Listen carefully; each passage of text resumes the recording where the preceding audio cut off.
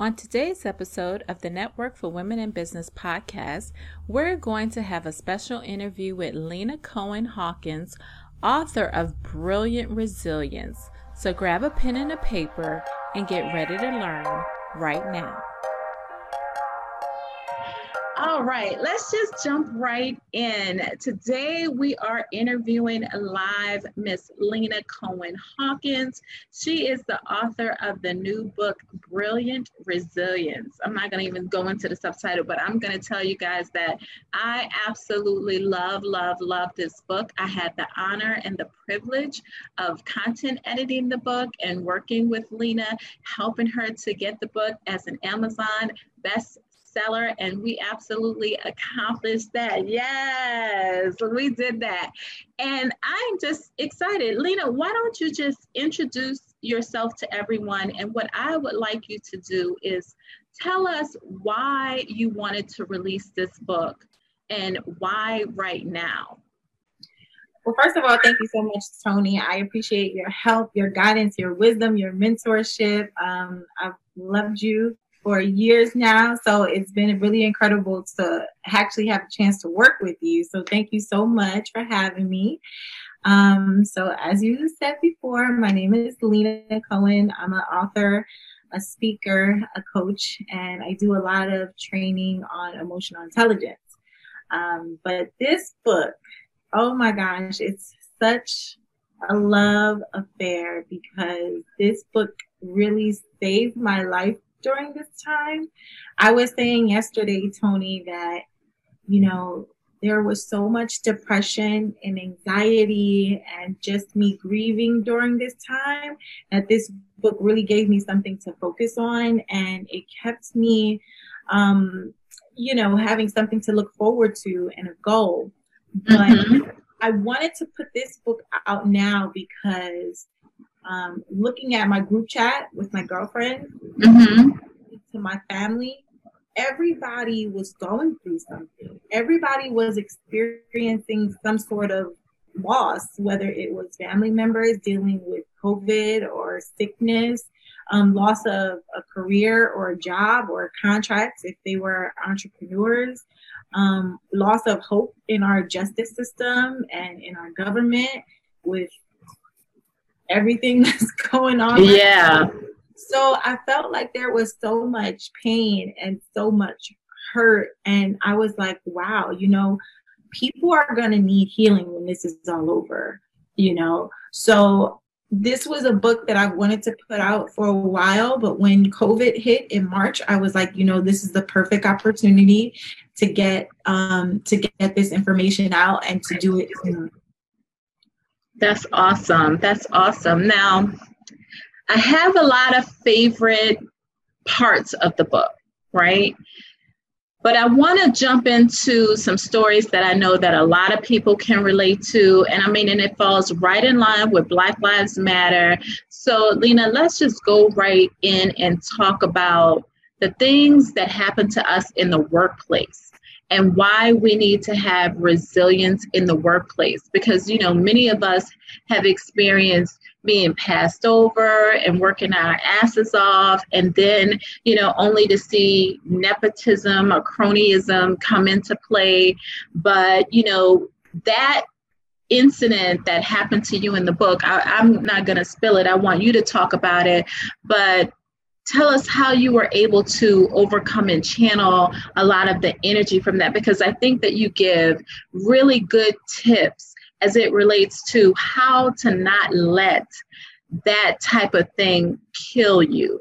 Because I was watching this interview with these employees from Korn Ferry, and one of the employees was so candid. She basically said that, her father told her that, white people will kill you. And she was really candid. And he said, I'm not talking about killing you like physically with a gun to your head. I'm talking about destroying your spirit. Yeah. And I know things have happened to me, and clearly things have happened to you on the job. Just talk about that, because I just love everything that you had to say as it relates to taking that disappointment and turning it around, and how to be resilient when you're going through that process. Because when you're going through it, you want to kill somebody, you know. Am I right? You know what I mean? It feels like, where is the light at the end of the tunnel? Right. So before I answer that, I want to just take a step back, because I want the audience to have a clear definition of my perception of what brilliant resilience is. So we all know that resilience is being able to come back from a tragedy or a difficulty. But I use the term brilliance in two ways, because it has two definitions. And the first is intellectually, right? Mm-hmm. So learn from the experience. How can you grow from the experience? What lessons are in this experience? And what am I taking from it, so that when I get through the situation, that I'm even better than I was before, right? Mm-hmm. And the second definition of brilliance is really to shine. So how can we go through challenges without losing our sense of positivity, gratitude, appreciation, and love? So really moving through the challenges with grace. We have people who are in our lives that will be influenced. You know, our children are looking up to us, our family members, friends, co-workers, colleagues. So I just wanted to kind of give, so we're all on the same page. But the particular incident that you're speaking of, I came out of an abusive relationship. I had moved from South Jersey to North Jersey. I dropped out of school, got back into school, faced all of these challenges. I graduated at the top of my class. I was homeless for a while. You know, and then I get this internship, and then I fight through the internship. It was so competitive. Then I get, like, you know, this dream opportunity to work for a broadcast network. I bust my butt, work my way from like the bottom of the bottom, low position, all the way to the newsroom. And I get an opportunity to get like it's kind of like a apprenticeship, I guess, where you get to sit in and do the job, but you don't get paid for it and you don't get the title. But most people only stay in that position for maybe a few months before the producers decide, hey, we're going to keep this person and promote them, or we're going to, you know, decide that they're not ready for the position. Honey, listen. I was in that particular position probably 3 times as long as I was supposed to be. Wow. So they were getting everything out of me that they wanted to by putting on different projects, special projects, asking me to do other positions and doing all of these things. And I was excelling in them. Mm-hmm. And there came an opportunity when I was like, well, look, what are we doing here? You know, I want to be promoted, and you know, contracts come up every year. And I was like, okay, well, I'm ready to get it, you know, renew my contract, and I want to move up. And they told me that I wasn't ready for the position that I was already doing and excelling at and being awarded and, you know, doing at the top level. And when I saw who got promoted and how, you know, who did she know? I was devastated. But in the resilience in the book, I talk about using your strength and getting back up again over and over again. All of those trials that I went through previously when I was trying to get back in school and building myself up and fighting through the internship, I had grown a strength, and I had my skin was tough. Mm-hmm. So I'm kind of like, okay, well, if they're not going to hire me, you know, I'm going to make a way for myself. And during that time, I also had a loss of a really good girlfriend of mine. She passed away, and I was really inspired to just pour into other women. And I was like, you know what? I am going to let my day job be the investor for my dreams. And that's what I did. I was coming there, but I didn't really have the passion. So I was just doing the bare minimum. Right, right. And I was preparing to move out and go out on my own and start my own business. And that's what I did. Okay, so see, I like that. You actually used your full-time job to help finance your side hustle. Yes.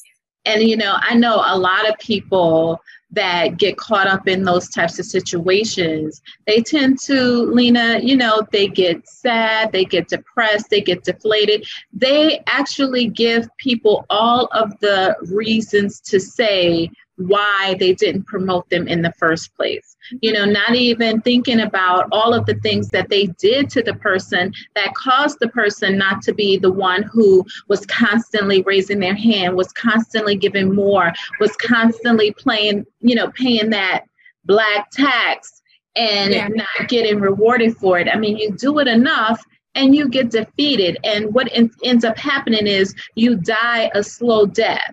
And then they'll say things like, well, you don't take initiative or you don't do this, when you literally cause the person to shut down. Yeah. You know, you don't want to, you know, I find that companies don't want to accept their role in what they've done to the individual. But a lot of times, you know, they want to say, oh, well, this person they're not going the extra mile. They're not doing this. They're not doing that. But they forget about the times when you did do all of those things and you weren't being rewarded for it. So, I mean, I really love,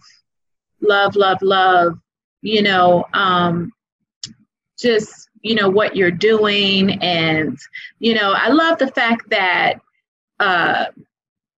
you say don't succumb to that, and you channeled all of the extra that 110% that you were given, or the 200% that you were given, and you shaved that and you just redirected that energy. And those were the tips that you gave, like just don't sell yourself short, don't go down that road. And Leona said, did they tell you why you weren't ready for the job? Since I know that comment is BS, been there. That's what Lena says. And I have to tell you that a lot of us have been there.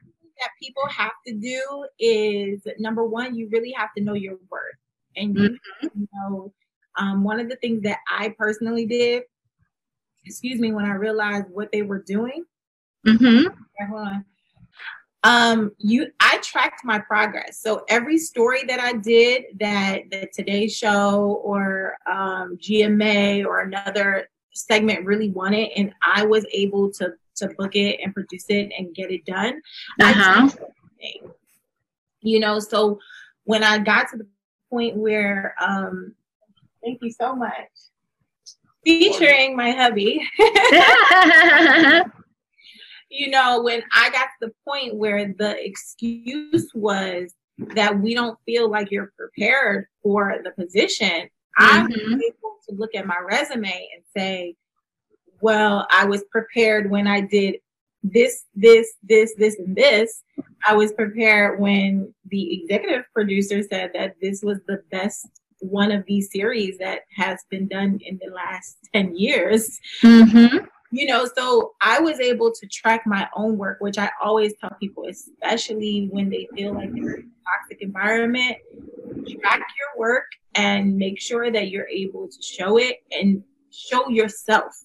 Like, they couldn't tell me I wasn't prepared or I wasn't ready or I wasn't good enough. I knew that I was good enough. And what happens is, like, for an instant second, you'll have that doubt and say, well, maybe I'm not good enough, or maybe this person was better, or maybe they know something that I don't know, or maybe they have some sort of training that I don't have.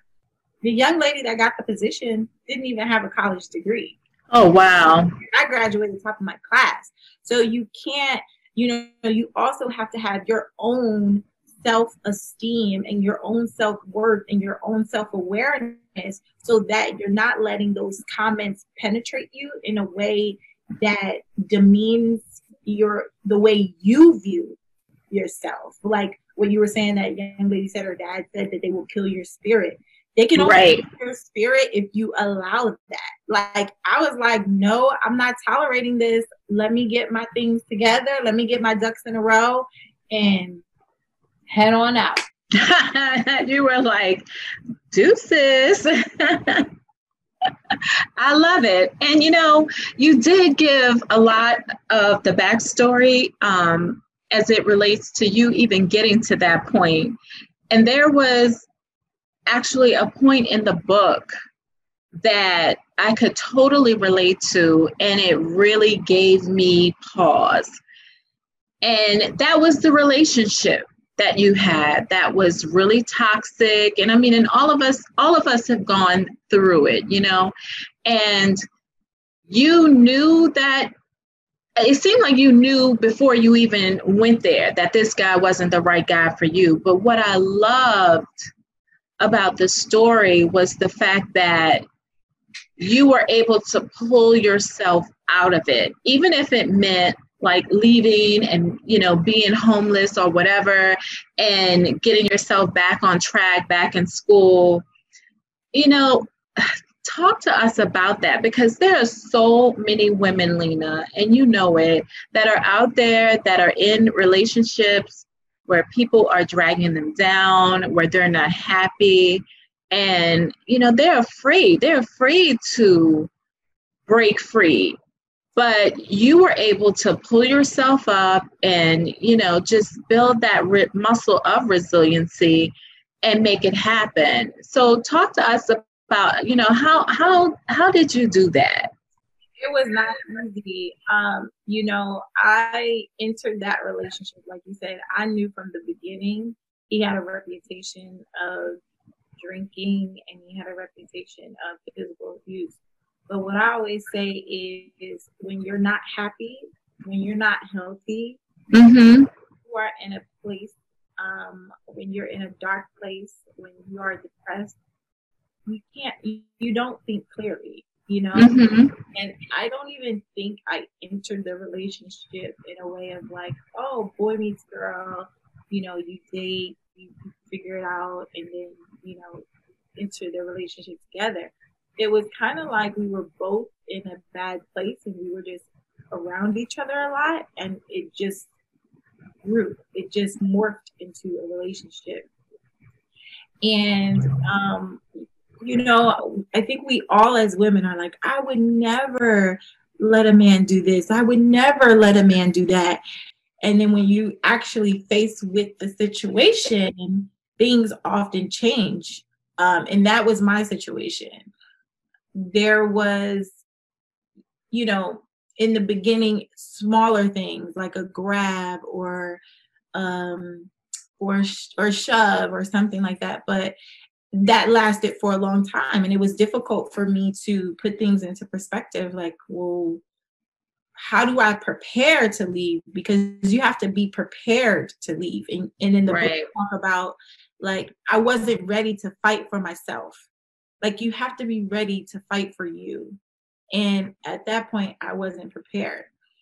But when he started to get more aggressive, I was like, oh, wait, this could be dangerous. Like, I have to get out of here. And, one night it was just like one of those days where I was like, I'm ready to fight tonight, And it was just like, again, tapping into that place of, I know that I'm worth more and I know God has more for me. And that was kind of like the last situation, like knock down, drag out. And I left. And in the book, I talk about how, the police were called and everything. And I left because I was nervous. Like, okay, well, if he leaves, he can always like come back after the cops leave. Right. The next day, I went back with like an escort to get my clothes and things. And everything in the apartment was gone. Like, wow. Everything. Furniture, the bed set. I was like, what did he do? Get a U-Haul truck in the middle of the night? Like, everything.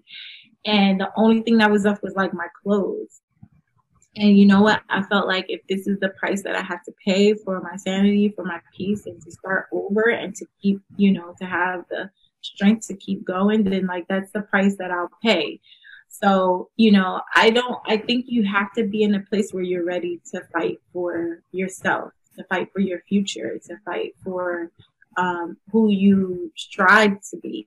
We talk a little bit about that later on in the chapter, and self-awareness is like, if we can always hold on to who we want to be, and I knew that wasn't who I wanted to be, as a woman. So, it takes time, but you need the support and you need to be ready. You have to be ready to fight for yourself. Mm-hmm. You did it. You did it. And then you went back to school and you were the bag lady, carrying your bags. When I read that, I started thinking about Erykah Badu, bag lady. And I could just see you running with all your bags, with all your books and all of that stuff, running for the train, because I know how it is to catch New Jersey Transit. If you are not on that schedule, you might miss that train. It ain't nothing nice, especially when it's cold. So you have to have an end goal in mind. And for me, I tell people all the time, you take these baby steps, like just put one foot in front of the other, put one foot in front of the other. Like when I was in the place of leaving that abusive relationship and I was sleeping on my best friend's couch, my goal wasn't, I want to be an international speaker and a 3-time author and this and that. My goal was like, okay, let me fill out the application so I can get back into school. Like that was step one. And sometimes when we look at goals, the goal just seems so big and so audacious that we get a little discouraged. And we just have to break it down into smaller goals. So when I started going to school, I, was living off of my savings account. So I was paying for school myself. I was paying for the apartment that I, when I moved and went to Kane, I was paying for that. And so that quickly ran out. So now I was going from house to house, friend's house to friend's house. So I would have to bring an overnight bag, like a little rolly. Right. Then I would have, matter of fact, this bag right here. This is why I haven't thrown it away, because it's like a memory. I had this bag for my laptop, my books, and all that kind of stuff. So this bag and just a rolly bag, and then I would have a pocketbook, because you got to be able to get to your stuff quick for when you want to get on the train. Right. So I would be traveling, getting on 3 trains and a bus to get back and forth from North Jersey to South Jersey, and carrying that to class. And if my girlfriend would be like, oh, you could stay at my house or whatever, then that was my life. I was the bag lady. But I had a goal in mind, because now I have to graduate. And if I have to catch 3 trains and a bus, if I have to sleep at 3 different people's house during the week, if I have to sleep on the couch or whatever, that's what I have to do. That's resiliency. That's what I have to do. I was there was no other option. I was at the bottom of my life, and I had, I was I refuse to ever be in this position again, ever. So there was no way, there was no turning back. It wasn't oh, my car broke down, so I'm not going to go to class, even though it's an 1.5-hour drive, or, I don't have a place to stay anymore, so I'm not going to go to class. There was no option. It was this is what I have to do to get to the next step, so I'm going to do it, So talk about your tribe, because, one of the things that you do is give credit for, people that just showed up in your life to help you on this journey. So talk about your tribe and, some of those guardian angels that just showed up and along the way, those special people, talk about that. So chapter 8 is I Am Not Alone. And for a long time, I felt the struggle of what I think a lot of people struggle with when they try to change their life is, you know, your old life is competing with your new life. Your old choices are competing with your new choices. Everything that you're comfortable with, that you're used to, that makes you feel warm and fuzzy, is competing with all of the things that are uncomfortable and new and you may not be sure of. And you know, my transition was a lot of me focusing on, I left my family, I left my friends, I left, you know, this group of people to go, you know, fight for my dreams. And people really were, I don't want to say offended by it, but, you know, I come from a very small town. If everybody knows, Camden, New Jersey is a very small place. It can be very limiting and people with very small mindsets. I know people that have never left the city of Camden. They may have gone to like the Cherry Hill Mall or to like trying to go to Philly, but you have a lot of people that have a very small mindset. So when I left, some people were really devastated. Like, what are you doing? Where are you? And who do you think you are? Who do you think you are? And it was really difficult, especially with my family. You know, I had a full ride scholarship to Texas Southern, room, board, books, and two flights home a year. And my mom was like, I don't fly. It's too far. What if something happens to you? What if this? What if that? What like just the negative mindset of all the bad things that could happen. Right. Thinking about the potential. So when I moved, I struggled with connecting with my family and friends and really building new relationships and building a new family and building new friendships. Because I was just doing this tug of war, just trying to maintain both. And it was really, really hard. But that chapter is all about allowing people to help you. We are always wanting to be super women. We want to do it all. We want to say, there's no glory in saying I did it all by myself. I know that's right. Why I want to do something all by myself? But I don't know. And you know. I want to do something all by myself. You know, oftentimes we're not getting the help because you're not even, you know, there is a saying, you can't heal what you don't reveal, right? So people don't even know that you need help and need resources and need access because you're not vocalizing it. And I was learning that the more vulnerable that I would allow myself to be with my new friends, my new family, my new coworkers and colleagues and people that were coming into my life, the easier things got. Because I can hook you up. Oh, you.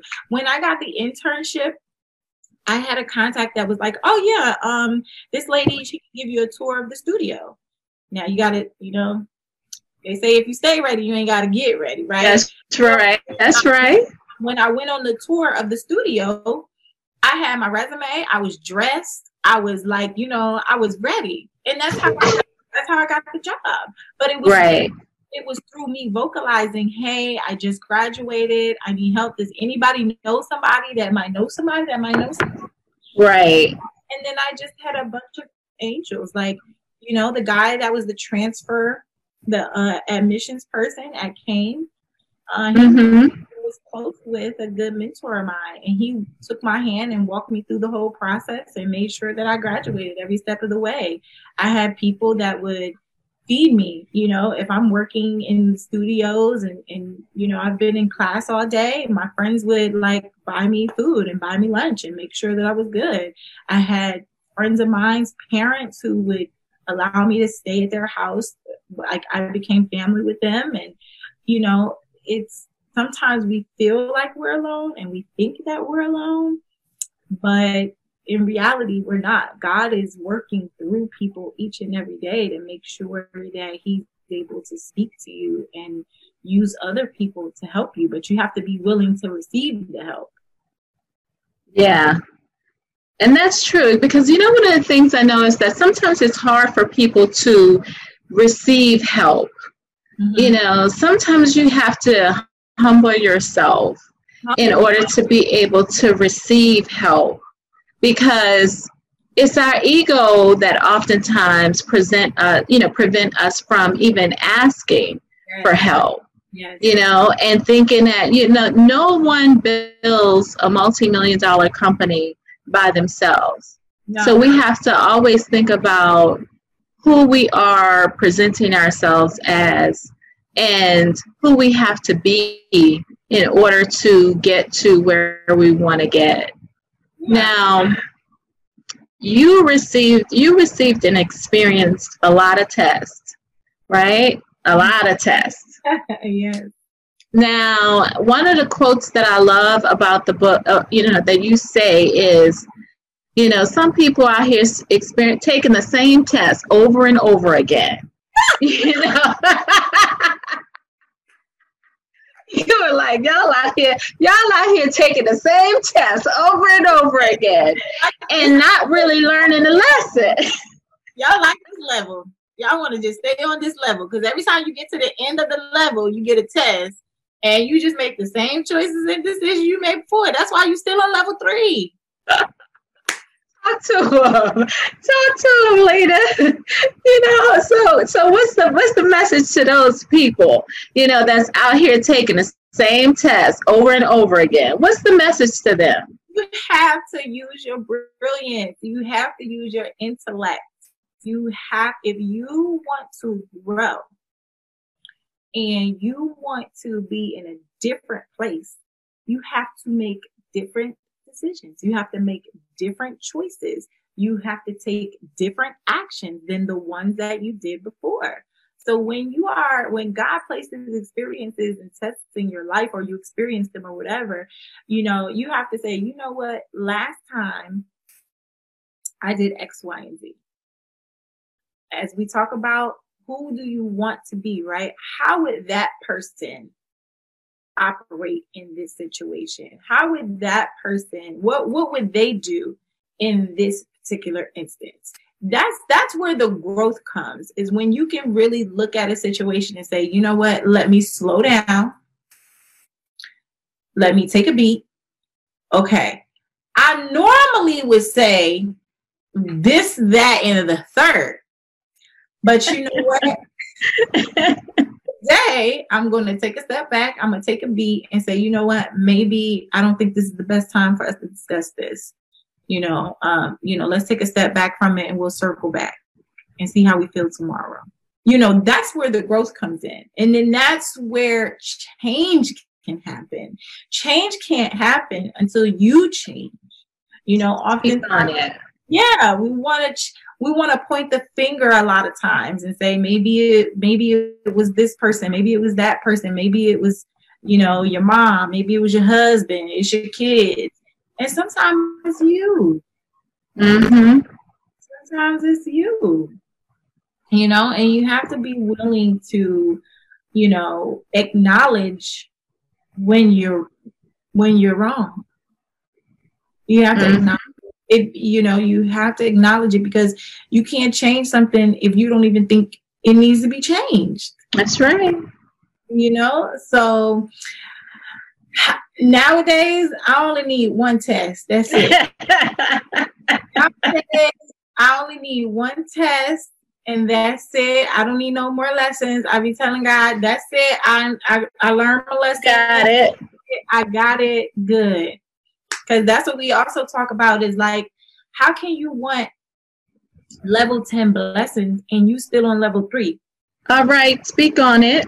You won't let certain things go in your life. God has told you over and over again that this person, like, you can't get this blessing because this person shouldn't be in your life when you receive this blessing.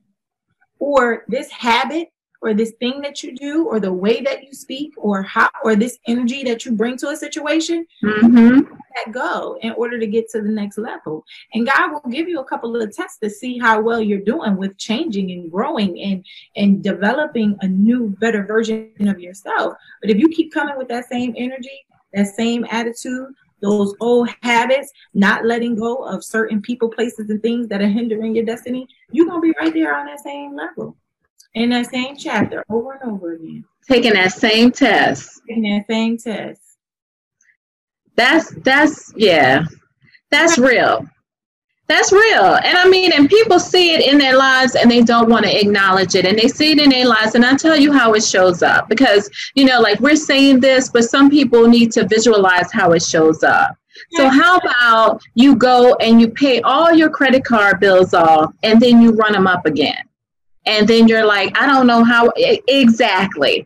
That's taking the same test over and over and over again. That's not learning the lesson. That's how you wake up and you've grown old and you still haven't gotten where you wanted to be because you haven't learned the lesson so that you can move from level 3 to level 5 to level 10, right? Yeah. You know, and that taking that same test over and over again. And you talk a little bit about this too in the book with your health and your eating habits and all of that stuff. It's like you learn how to eat properly and then you fall back and go back into the same routine. So, you know, it's like you took the test, but you didn't learn a lesson. So, you know, you lose the 10 pounds and you gain them back over again. Hello, somebody. I know we're talking to somebody out there. They get it, right? Right? But it's scary for people. In the chapter on self-awareness, I talk about the importance of really looking in the mirror and saying to yourself, okay, am I happy with who I am? Am I happy with the characteristics that I have? Am I happy with the habits that I display? How do I operate when I get up in the morning? What is my morning routine? When I'm at work, do I come in with the stank attitude? You know, right? What habits about me? And when people start looking into the mirror sometimes and they're not happy with what they see, they may be overwhelmed and don't know how to change those things. But when you have a goal, you have to be honest about where your growth areas are so that you can change them. So the next time you experience a challenge or a test, you can handle it in a different way. You know, my husband used to tell me all the time, and just coming from so many broken relationships, bringing that brokenness into my relationship with him and bringing my single independent woman and, you know, bringing all that. You can't bring that to me. Right. Like that to me. And then I would do it and then wonder why we're having this tug of war. And it wasn't until I learned to kind of find my role and find my little happy place of letting him be the man that he wanted to be to me. Yes. That I was like, oh, this is so much smoother. Why am I fighting? Why am I fighting this man? He wants to be this person to me, and I'm not letting him because I'm so independent, you know. It's like, why? You know? Right. Exactly. So, sometimes we have to take a good look in the mirror. Yeah. That mirror work is hard. It really is. And I mean, and most of us run away from the mirror because I think that if we really took a good hard look, we probably wouldn't like some of the things that we see, and it probably would bring some of us to tears because we would have to face some of the realities of what we know that's going wrong that we refuse to do anything about. And I have to tell you, even, you know, while I was content editing the book and reading it, you know, I had two hats on, but there were moments in reading the book where I paused, you know, and I said, oh man, you know, like you really brought me to myself in certain points where I was just like, damn, you know what I mean? When you're facing the realities of the things that you know that you need to change that you have not addressed. And I was just like, yeah, she got me right here. And there were a lot of points in the book with that. But we have another question. And this one is from Leona too. And it's a good one because you actually talk a little bit about this in your book. She says, were you able to maintain some kind of relationship with your immediate family during those tough times? And, she talks about other than your mom. So you talk about your mom extensively in the book. She said, and what are your relationships like now that, you've had the success? This isn't your first book. This isn't your first, bestseller. This isn't your first go around. You've done TED Talks and all of that stuff. So you've accomplished a lot in your life. So what is the relationship with your family members now? That's a good question. Thanks for asking. Yeah, it's really hard. I mean, I have a great relationship with my family. My relationship with my mother is still strained.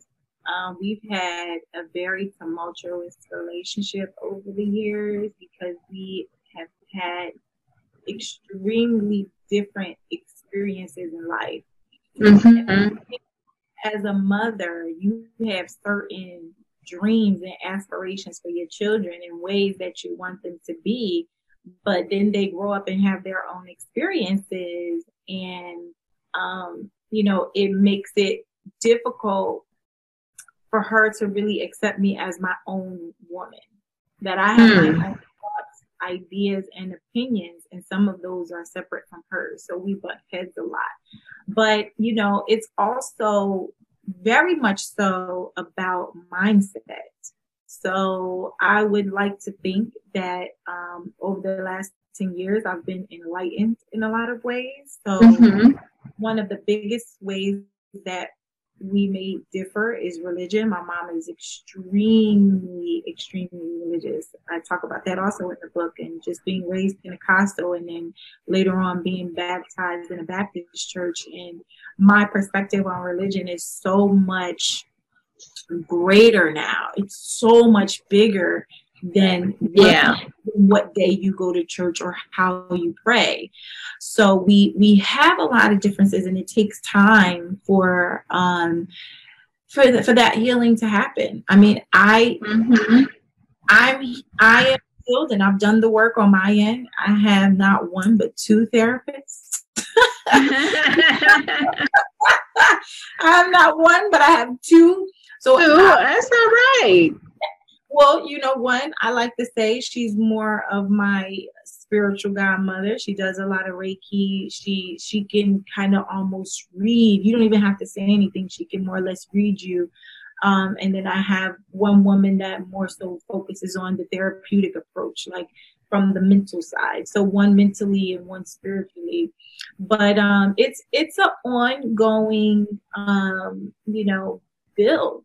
And as, of course, like many people think the more famous you get, the more money you get, the bigger the better. And, that brings about a lot of differences in families a lot of times. So for the most part, I have a great relationship with everybody, but still working on the mom thing.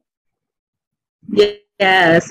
Well, the one relationship that is just amazing, and I love you guys together, you and Adrian, is just a beautiful, beautiful relationship that has had its challenges.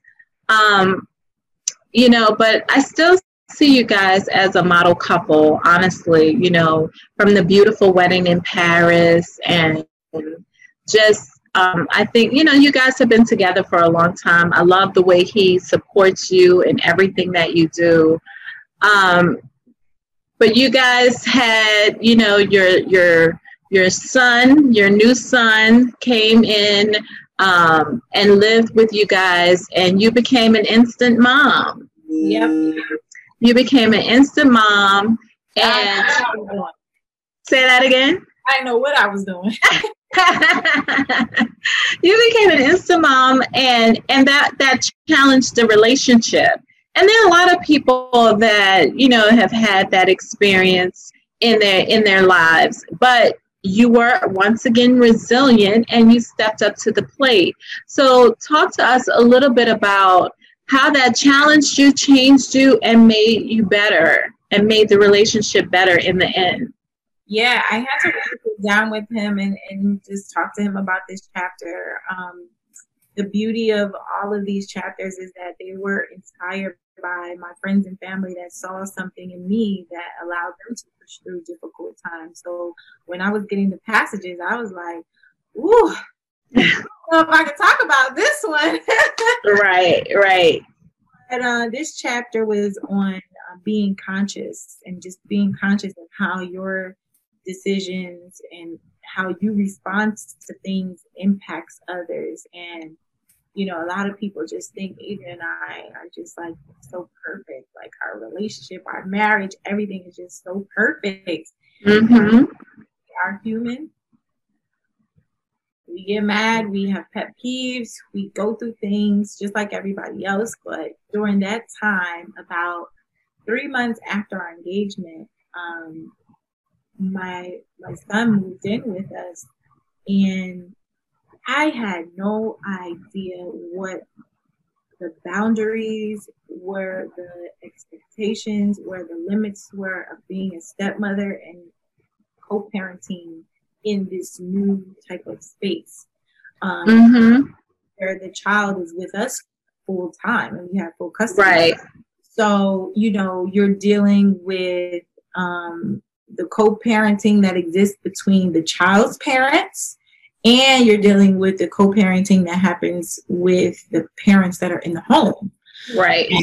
And that dynamic is extremely difficult because, you know, everybody has different ways that they want to parent. And right. know, a parent that's in the home. So of course I'm like, well, he's in my home, you know.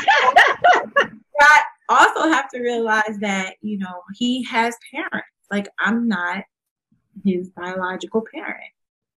So it was really difficult for me because I felt like I didn't know who I was. I didn't know where I fit in a family that was already established before me.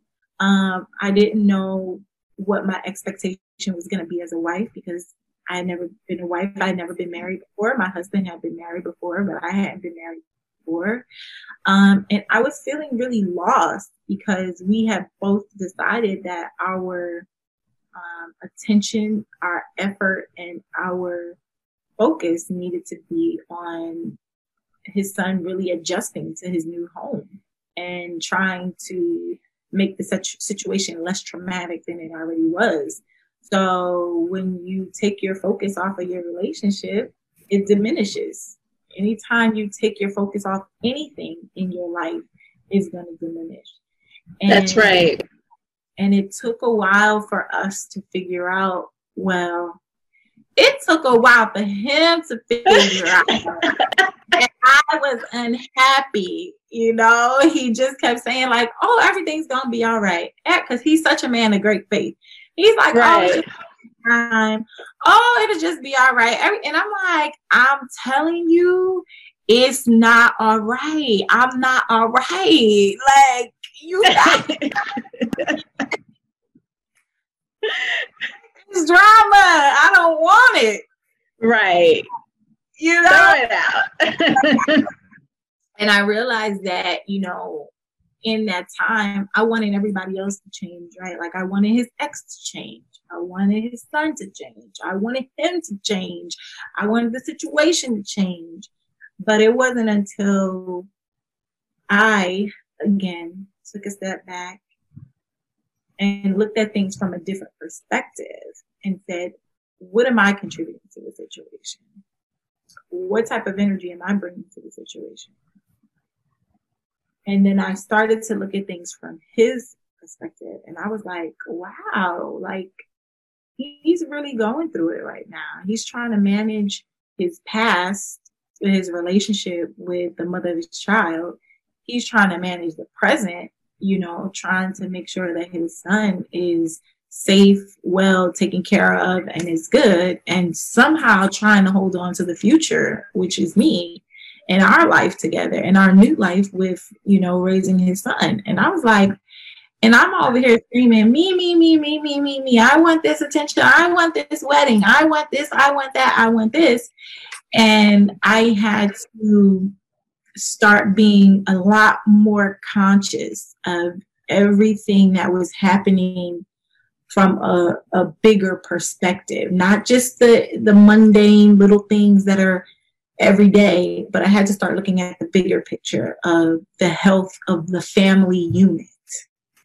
And when I started looking at things from a greater perspective and how can we make this family unit healthy and not just worrying about my piece of that, things begin to change. Because I'm not just praying for me and my husband now. I'm praying for me, my husband, his son, his ex. I'm praying for her, the guy she dating. I'm praying for everybody now. I know that's right. I'm praying for the whole thing to be healed. Right. So wow. I made it. We made it, but relationships and marriage are not easy. Sometimes they take a little bit of work, and we're still working, but we're happy, we're thriving, and I'm happy I held on. What I can appreciate honestly is about this aspect of your life. The title of the chapter is I Am Conscious, and you really you took yourself out of yourself and put yourself into his shoes, and you made a conscious decision to support him through this process. So, I mean, like you said earlier, when you take if you think about it, even from a scientific perspective, if you take your eyes off of something, it's not there anymore. Yeah. So if you're watching TV and you turn your head, the TV is not there anymore. So if you take your eyes off of, like if he had to tend to this a little bit more, then he took his eyes off of you. And I'm sure you probably felt like a little bit left out, a little bit lonely. You know what I mean? And he had to understand that he needed to have his eyes in multiple places. But you were conscientious enough to be able to recognize that, that may be a little bit hard for him. So I'm just going to support him, and you stepped up. You stepped up. We go back to who do you want to be, right? Yes. I had to ask myself, like, what type of woman would I be if I left this man? Yes.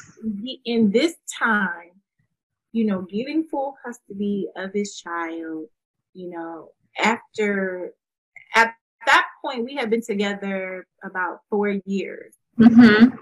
We never had an argument. Like, we might have had like debates or,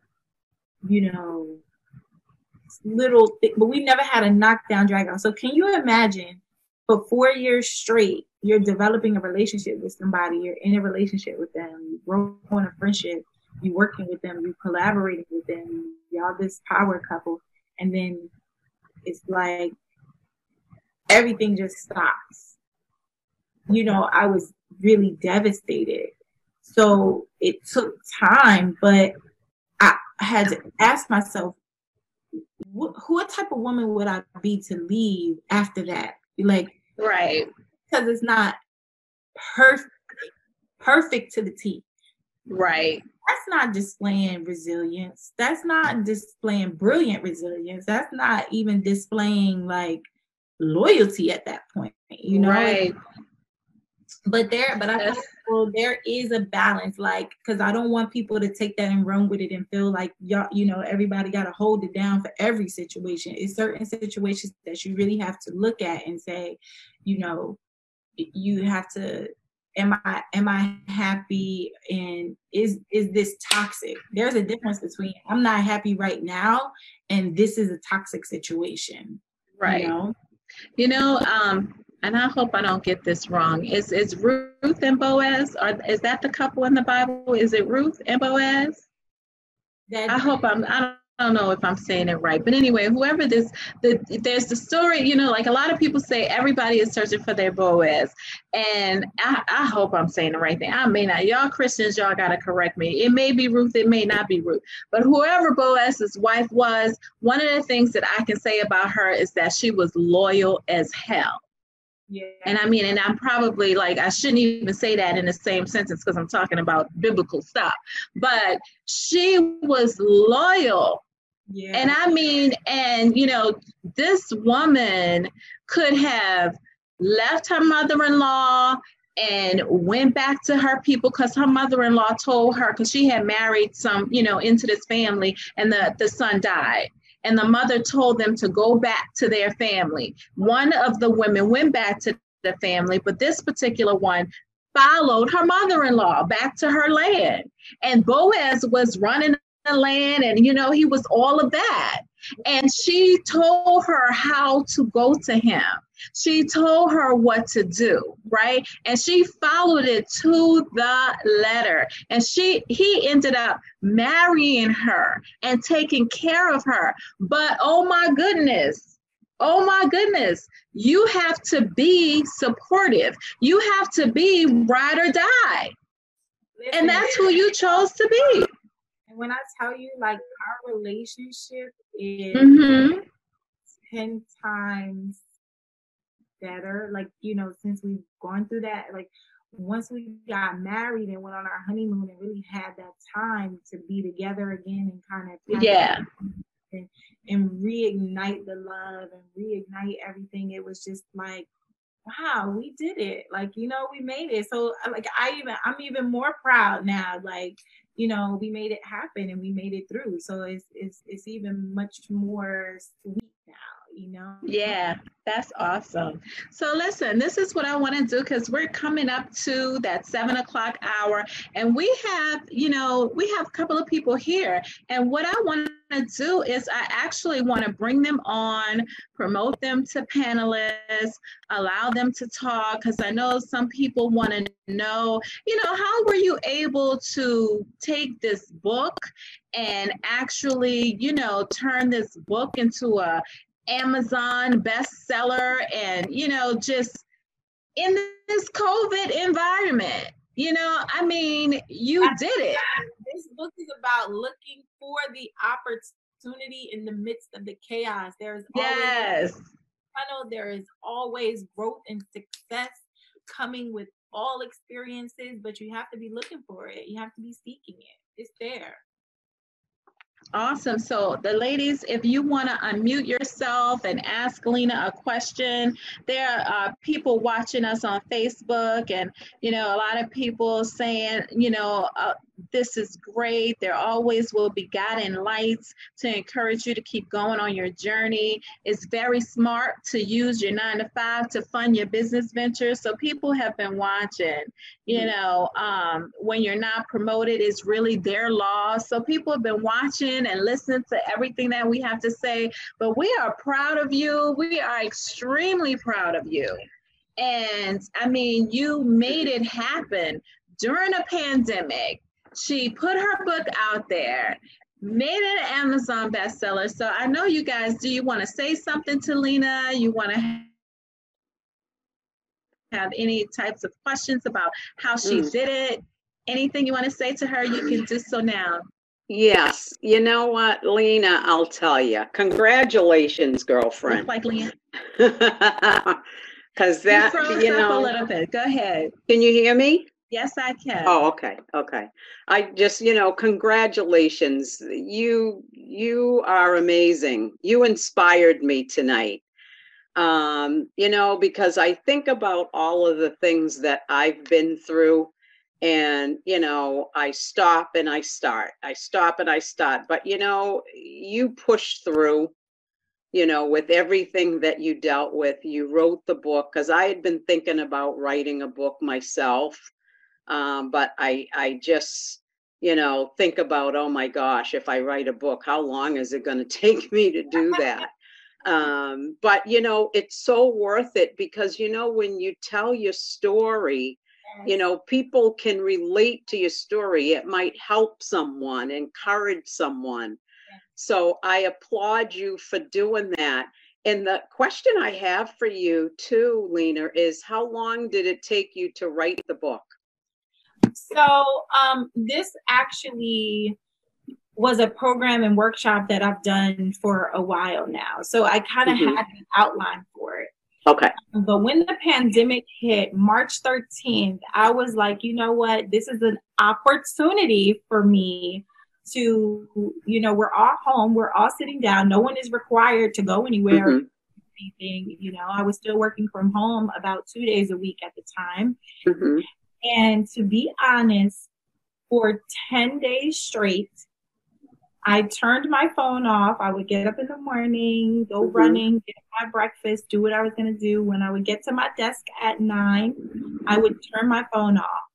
And from 9 to like 5 or 6, 10 days straight, I wrote.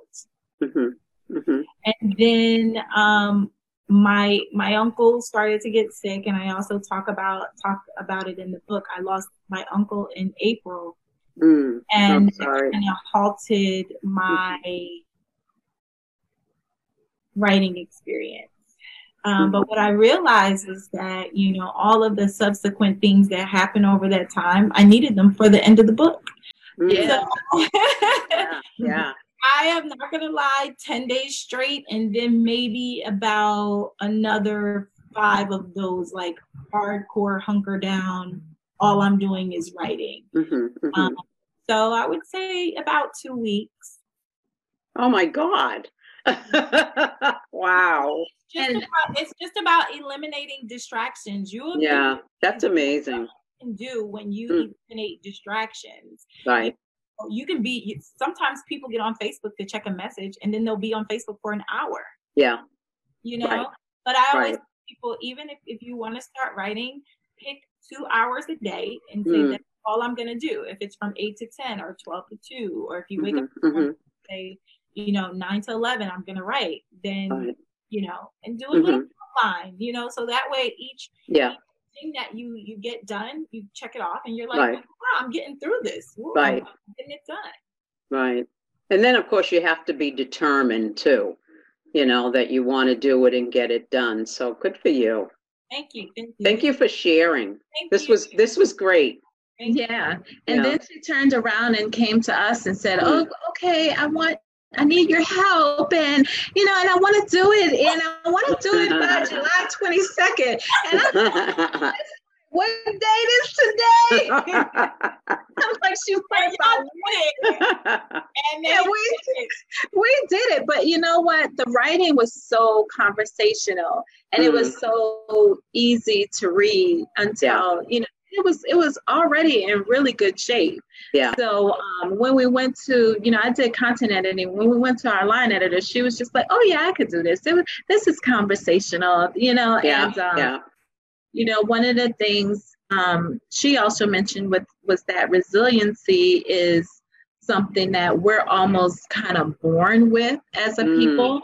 And she really enjoyed reading the book too. So I have to tell you guys, if you have not picked up the book, you definitely want to go to Amazon and pick it up. And you know, get the birthday edition, which is the pink cover, because the cover is going to change, or a salmon color, I guess you can call it. And it's on sale for half off. So you definitely want to pick up your copy, you know, as soon as you possibly can, you know, because it's a great read, and it's definitely something that you want to have. What's the title again? Brilliant Resilient. So there you have it. What a great interview with Lena Cohen-Hawkins. Thank you for tuning in to the Network for Women in Business podcast. Make sure that you subscribe and rate this podcast, and we will see you on the next episode.